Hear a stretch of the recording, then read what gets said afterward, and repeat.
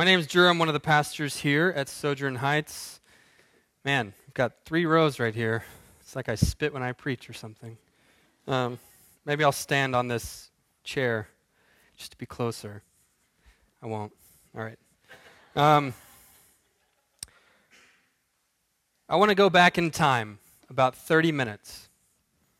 All right, as the band plays their opening instrumental, I want us to imagine a set of curtains opening to the beginning of a drama. If you'd like, close your eyes. Actually, please do close your eyes.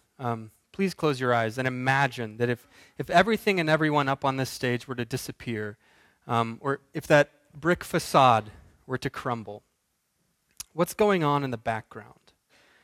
What is going on spiritually in the spiritual realm when the saints gather together on Sundays? Close your eyes and imagine. God Almighty calls us to worship. In the name of the Father, the Son, and the Holy Spirit. And we are immersed in a sea of divine glory, and we breathe out praise. But there's this gaping darkness, and we're left in despair. And from that place of darkness, a man steps forward, and his voice is like a trumpet. His robe like a storm cloud. His eyes are burning like fire. His hair is white as snow. And from his tongue proceeds a sword. His very presence is humbling, and we cannot rightly stand before him. We are summoned to sit. We're summoned to bow before him. And from that place, that trumpeting voice assures us, don't be afraid. You're safe with me. And so we stand again. We stand with humble confidence and with fearful hope. We begin to sing again, but this room cannot contain the glory. The roof is ripped away, and we are summoned into the heavenlies. And we stand awestruck in the threshold of a throne room.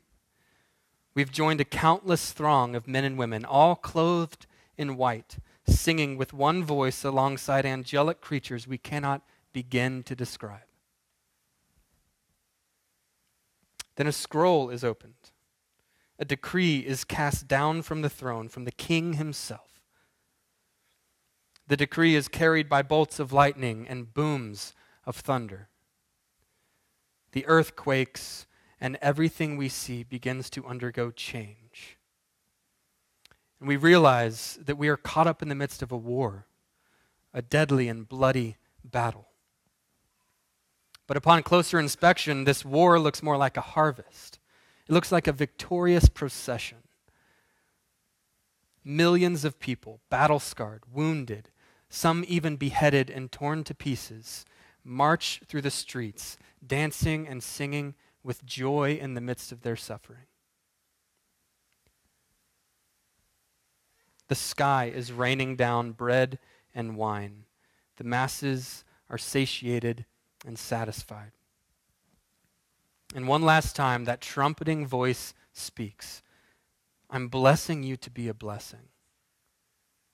Go to your homes, go to your jobs, be my witnesses, and dance for joy as those who will soon inherit glory.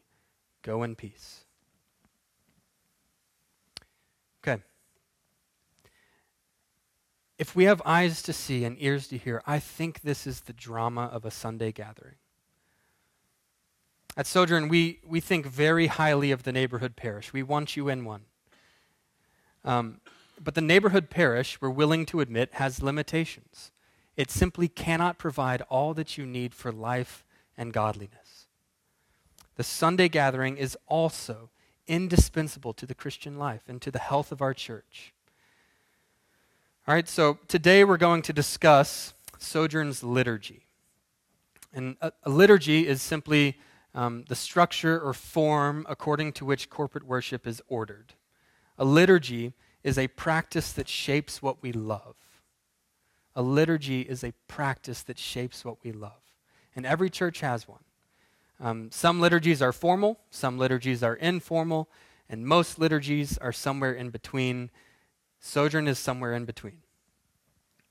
The word liturgy comes from a couple Greek words meaning the public work of the people. But I think we need to be a bit careful with that definition. We do respond with words and actions throughout our time together. We just did that together. There is work for us to do, but our liturgy is not fundamentally about our work. Our liturgy is fundamentally about the work of God. And that's the main idea I want to communicate today. Our liturgy is fundamentally about the work of God. On Sundays, God welcomes his children into his house. He serves us, and he forgives us, and he instructs us, and he feeds us, and then he sends us back out. God ministers to us through us. And the entire liturgy tells the story of God's action and our response. All right, so let's take a look at each piece of our liturgy one by one. First of all, I want to draw our attention to the phrase, "let us draw near," in verse 22. In the original Greek, this was a well-known expression of corporate worship. It was a liturgical expression. So the author of Hebrews is calling us into the sanctuary, into the holy places by the blood of Jesus. The church is an ecclesia, which means called out assembly.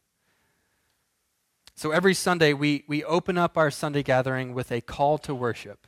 God is saying to us, "Draw near to me." And we're saying to one another, "Let us draw near to God." And so when we gather for corporate worship on Sunday, it's because God has summoned us. We don't gather because it's what Christians have always done or because Sundays work best for our schedules. We gather because God has summoned us, and he wants to renew his promises to us and to give us a taste of heaven. In today's world, there are many reasons why we might neglect this corporate assembly. Here are a few. Weekend trips to visit friends and family. Football. Whether yesterday or today, football. Our kids' activities and sporting events. The prevalence of podcasts. Or if we're honest, preaching and music that's below average. Don't laugh. Don't laugh at that. I by no means want to suggest that weekend trips are inherently sinful or you should suppress your child's gifts or that we should be given license to preach terrible, boring sermons. Not at all. I simply want to state the facts. Those are some real reasons why in our culture we might neglect to meet together. And apparently there were real reasons in the early church too. Why else would the author of Hebrews say, "Do not neglect to meet together as is the habit of some," in verse 25? Clearly some people were neglecting to gather. All right. After the call to worship, we sing together. God's people have always sung together. It dates back to Israel's earliest days. So when we read in verse 24, "Consider how to stir up one another to love and good works," surely singing should be at the top of our list. But to the world outside, it must seem strange. It must seem strange, right? So why is worship through song a universal practice among God's people? Christian worship is holy war. But our warfare is not against flesh and blood, but against the spiritual forces of evil in the heavenly places. Ephesians 6:12. We don't wage war with swords and chariots or guns and bombs. We wage war with our prayer, especially the prayers that we sing together. And several times over the past 3 weeks, we've discussed our vocation as priests. You may have read from the parish primer about our vocation as priests. And now, before Jesus, who is the great priest mentioned in verse 21, only a select few men were permitted to serve as priests. These men served God by ministering in the temple and offering animal sacrifices for the sins of the people. They were spiritual warriors in that sense. In fact, the armor of God in Ephesians chapter 6, you may be familiar with that, it's describing the dress of the high priest. So the priests were spiritual warriors, and part of their job was to sing. They offered their breath as a sacrifice. Through song, they were living sacrifices, an army commissioned to sing before the Lord on behalf of the world. And so as priests, singing is part of our job description. Our songs rise into God's presence as a fragrant incense offering. With one voice, we praise God, we encourage one another, and we cry out for justice. And God hears us, and the world changes. A quick side note, when we worship together, we really do offer our breath and our bodies as living sacrifices. So it's absolutely appropriate to give thought to our posture in worship. We worship not just with our voices, but with our whole bodies. So if we rely only on words to shape what we love, we elevate the mind over the body. And Christians are not supposed to do that. The Bible does not allow us to do that. The posture we take in worship also shapes what we love. We have to teach our bodies, not just our minds. And the Bible teaches us to lift our hands when we worship. But that's also why we sit and kneel for our time of confession. As we've already discussed, we've been summoned into God's presence, but coming into God's presence is potentially dangerous for sinners.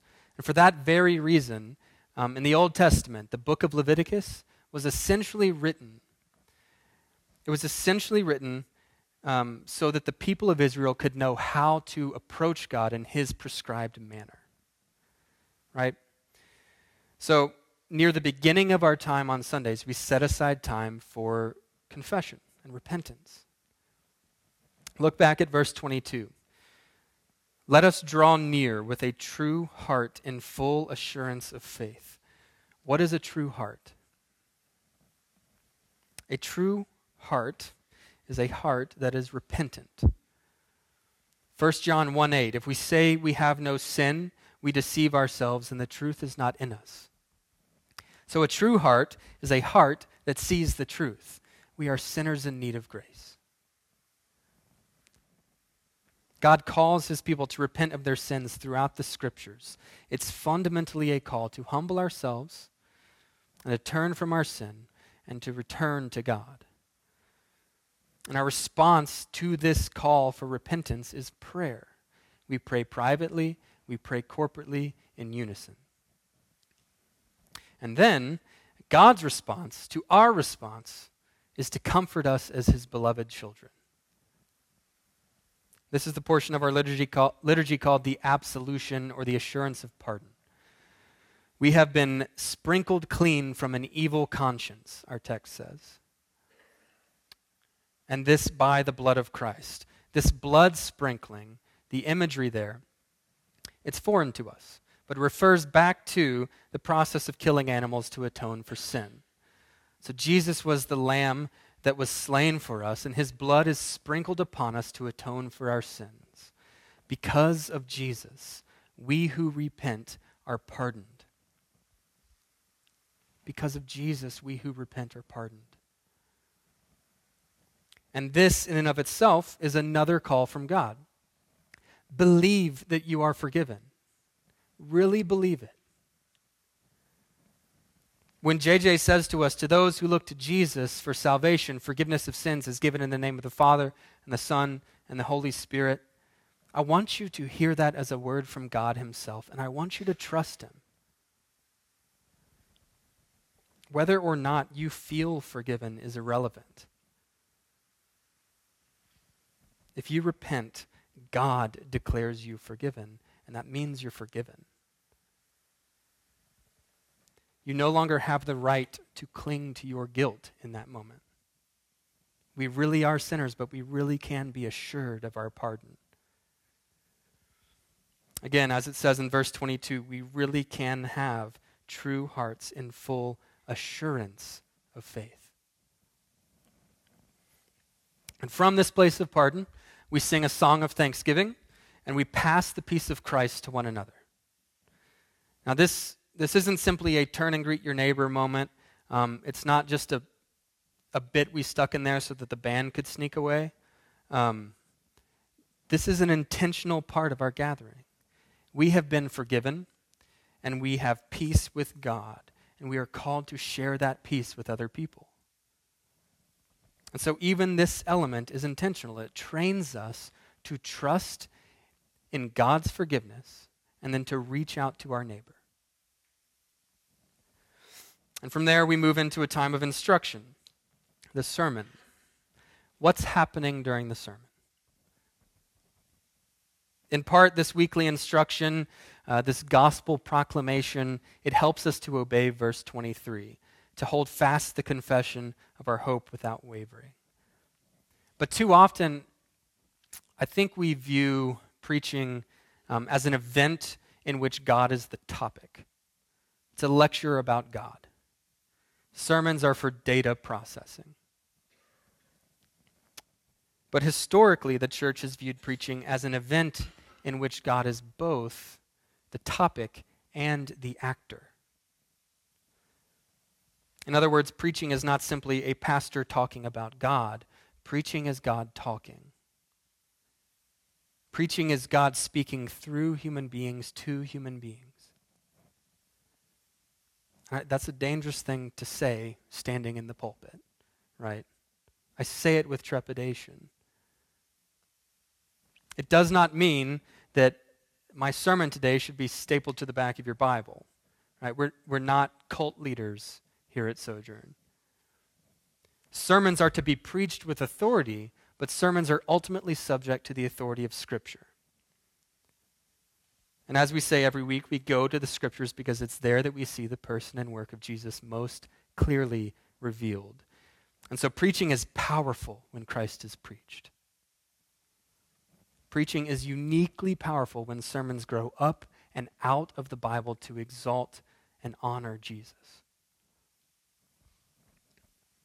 Let me say this. Even if you don't always feel the power of preaching, preaching is powerful.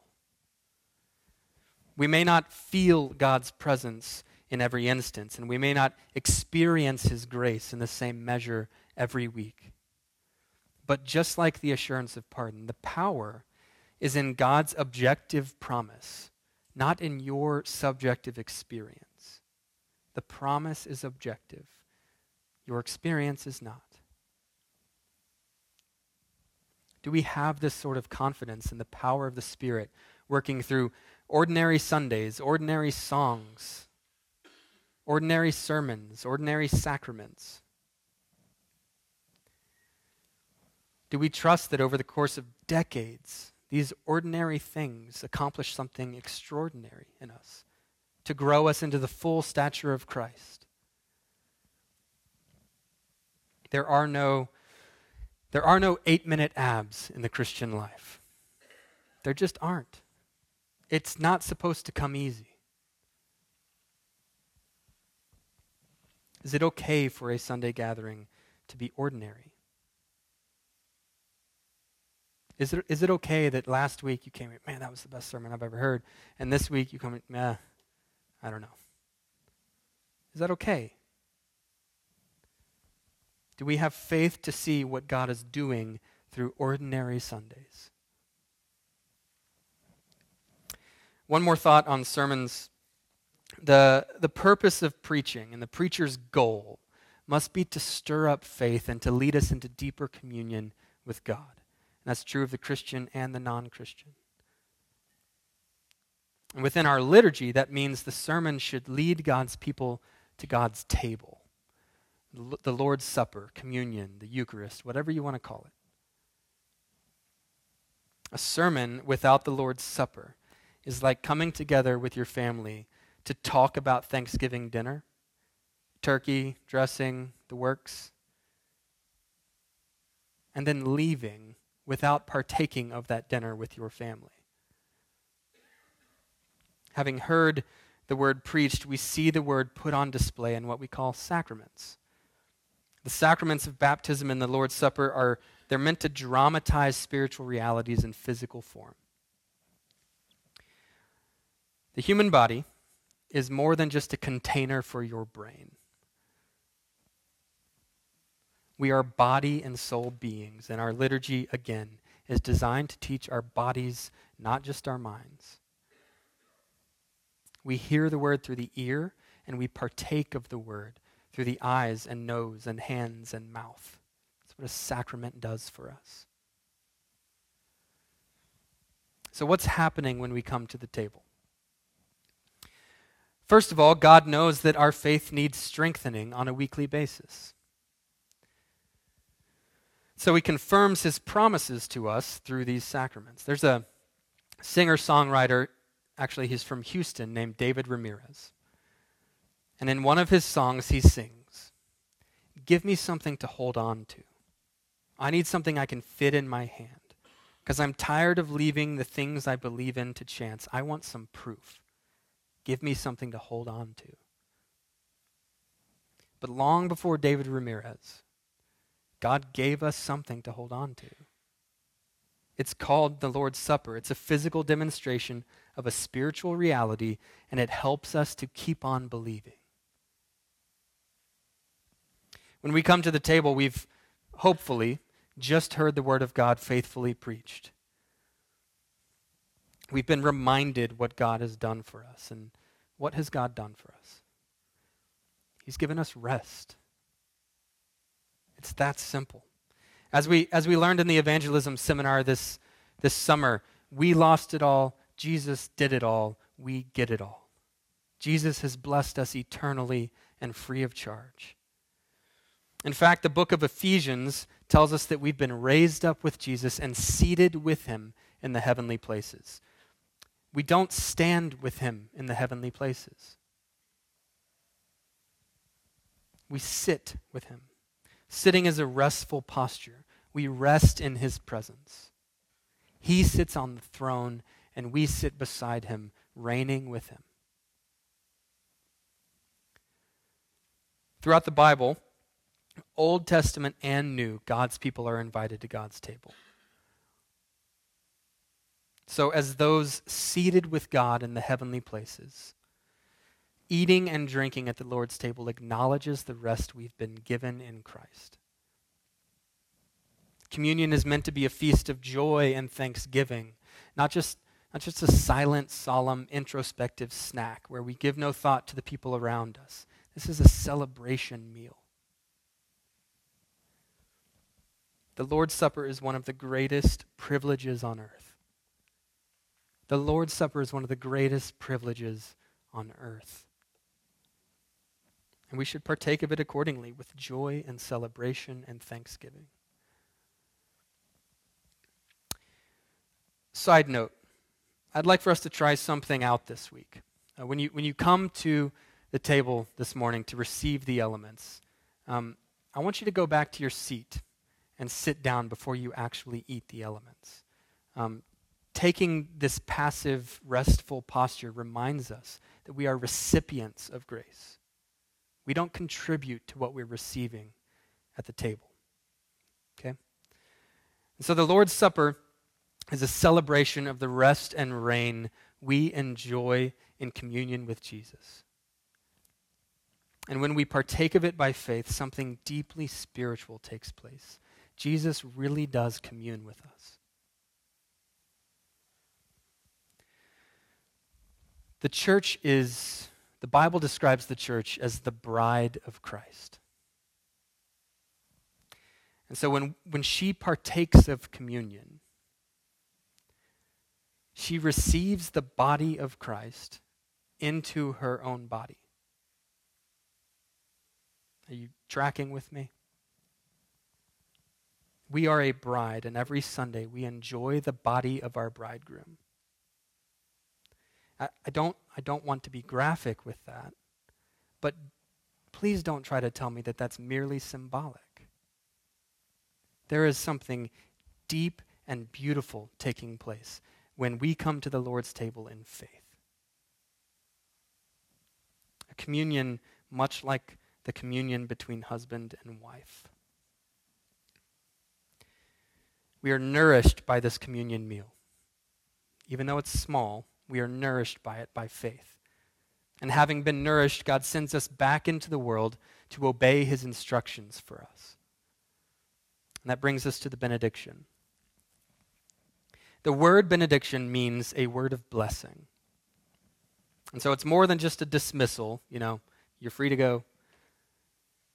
The benediction is a word from God. The Lord bless you and keep you. The Lord make his face to shine upon you and be gracious to you. The Lord lift up his countenance upon you and give you peace. And now go back to your homes and neighborhoods and jobs, God says, and be my witnesses in the name of the Father and the Son and the Holy Spirit. Go in peace. And that's our liturgy. And it's a lot of information, right? So what's the big picture? Each and every Sunday, we rehearse the gospel drama together. Each and every Sunday gathering is a microcosm of the life we're living together. We are summoned in the name of Jesus. We forsake our sins through corporate confession. We are once again assured of our place in the kingdom. We hear the word proclaimed. We fellowship at the table. And we're sent back out to do it again. The purpose of this Sunday gathering is covenant renewal, and that just means that God is reaffirming his promises to us. He accomplishes this by calling us together and then serving us. God serves us here. And he desires to do it every 7 days, and that has been his pattern for thousands and thousands of years. We absolutely must prioritize this time.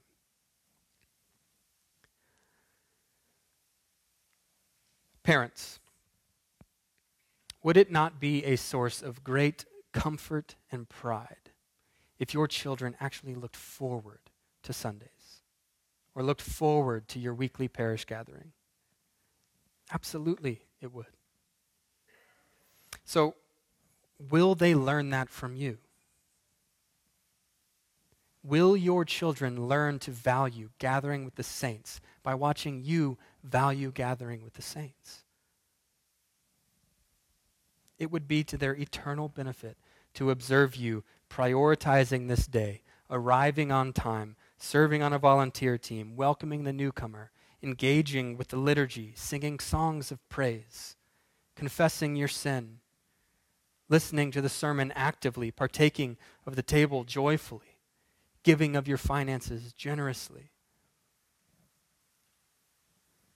And if you don't have children, please do it for mine. Or do it for that non-Christian coworker you've been meaning to invite.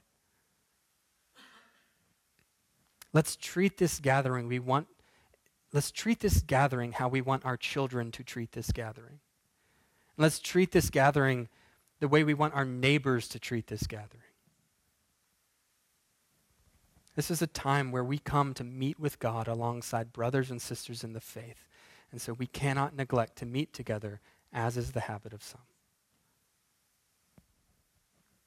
The Sunday gathering has the power to change the world. The power to change the world. By the power of the Holy Spirit, liturgy teaches us to love what we've been created to love. In other words, liturgy changes people. And when people change, cultures change. And when cultures change, the world changes. And so either that's a gross overstatement, or we actually believe God meets us here. If God really does commune with us uniquely on Sundays, if he does commune with millions of people in thousands of churches in hundreds of countries throughout the world, The world is changing as we speak. Sometimes that change is dramatic. Sometimes that change is too small to perceive.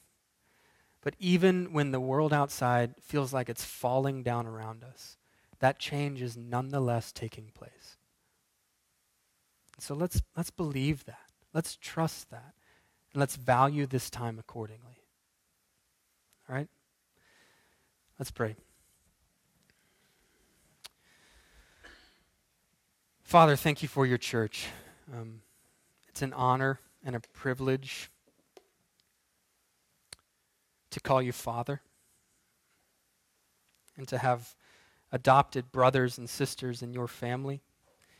It's an honor and a privilege to come into this place and to be met here by you. We pray that you would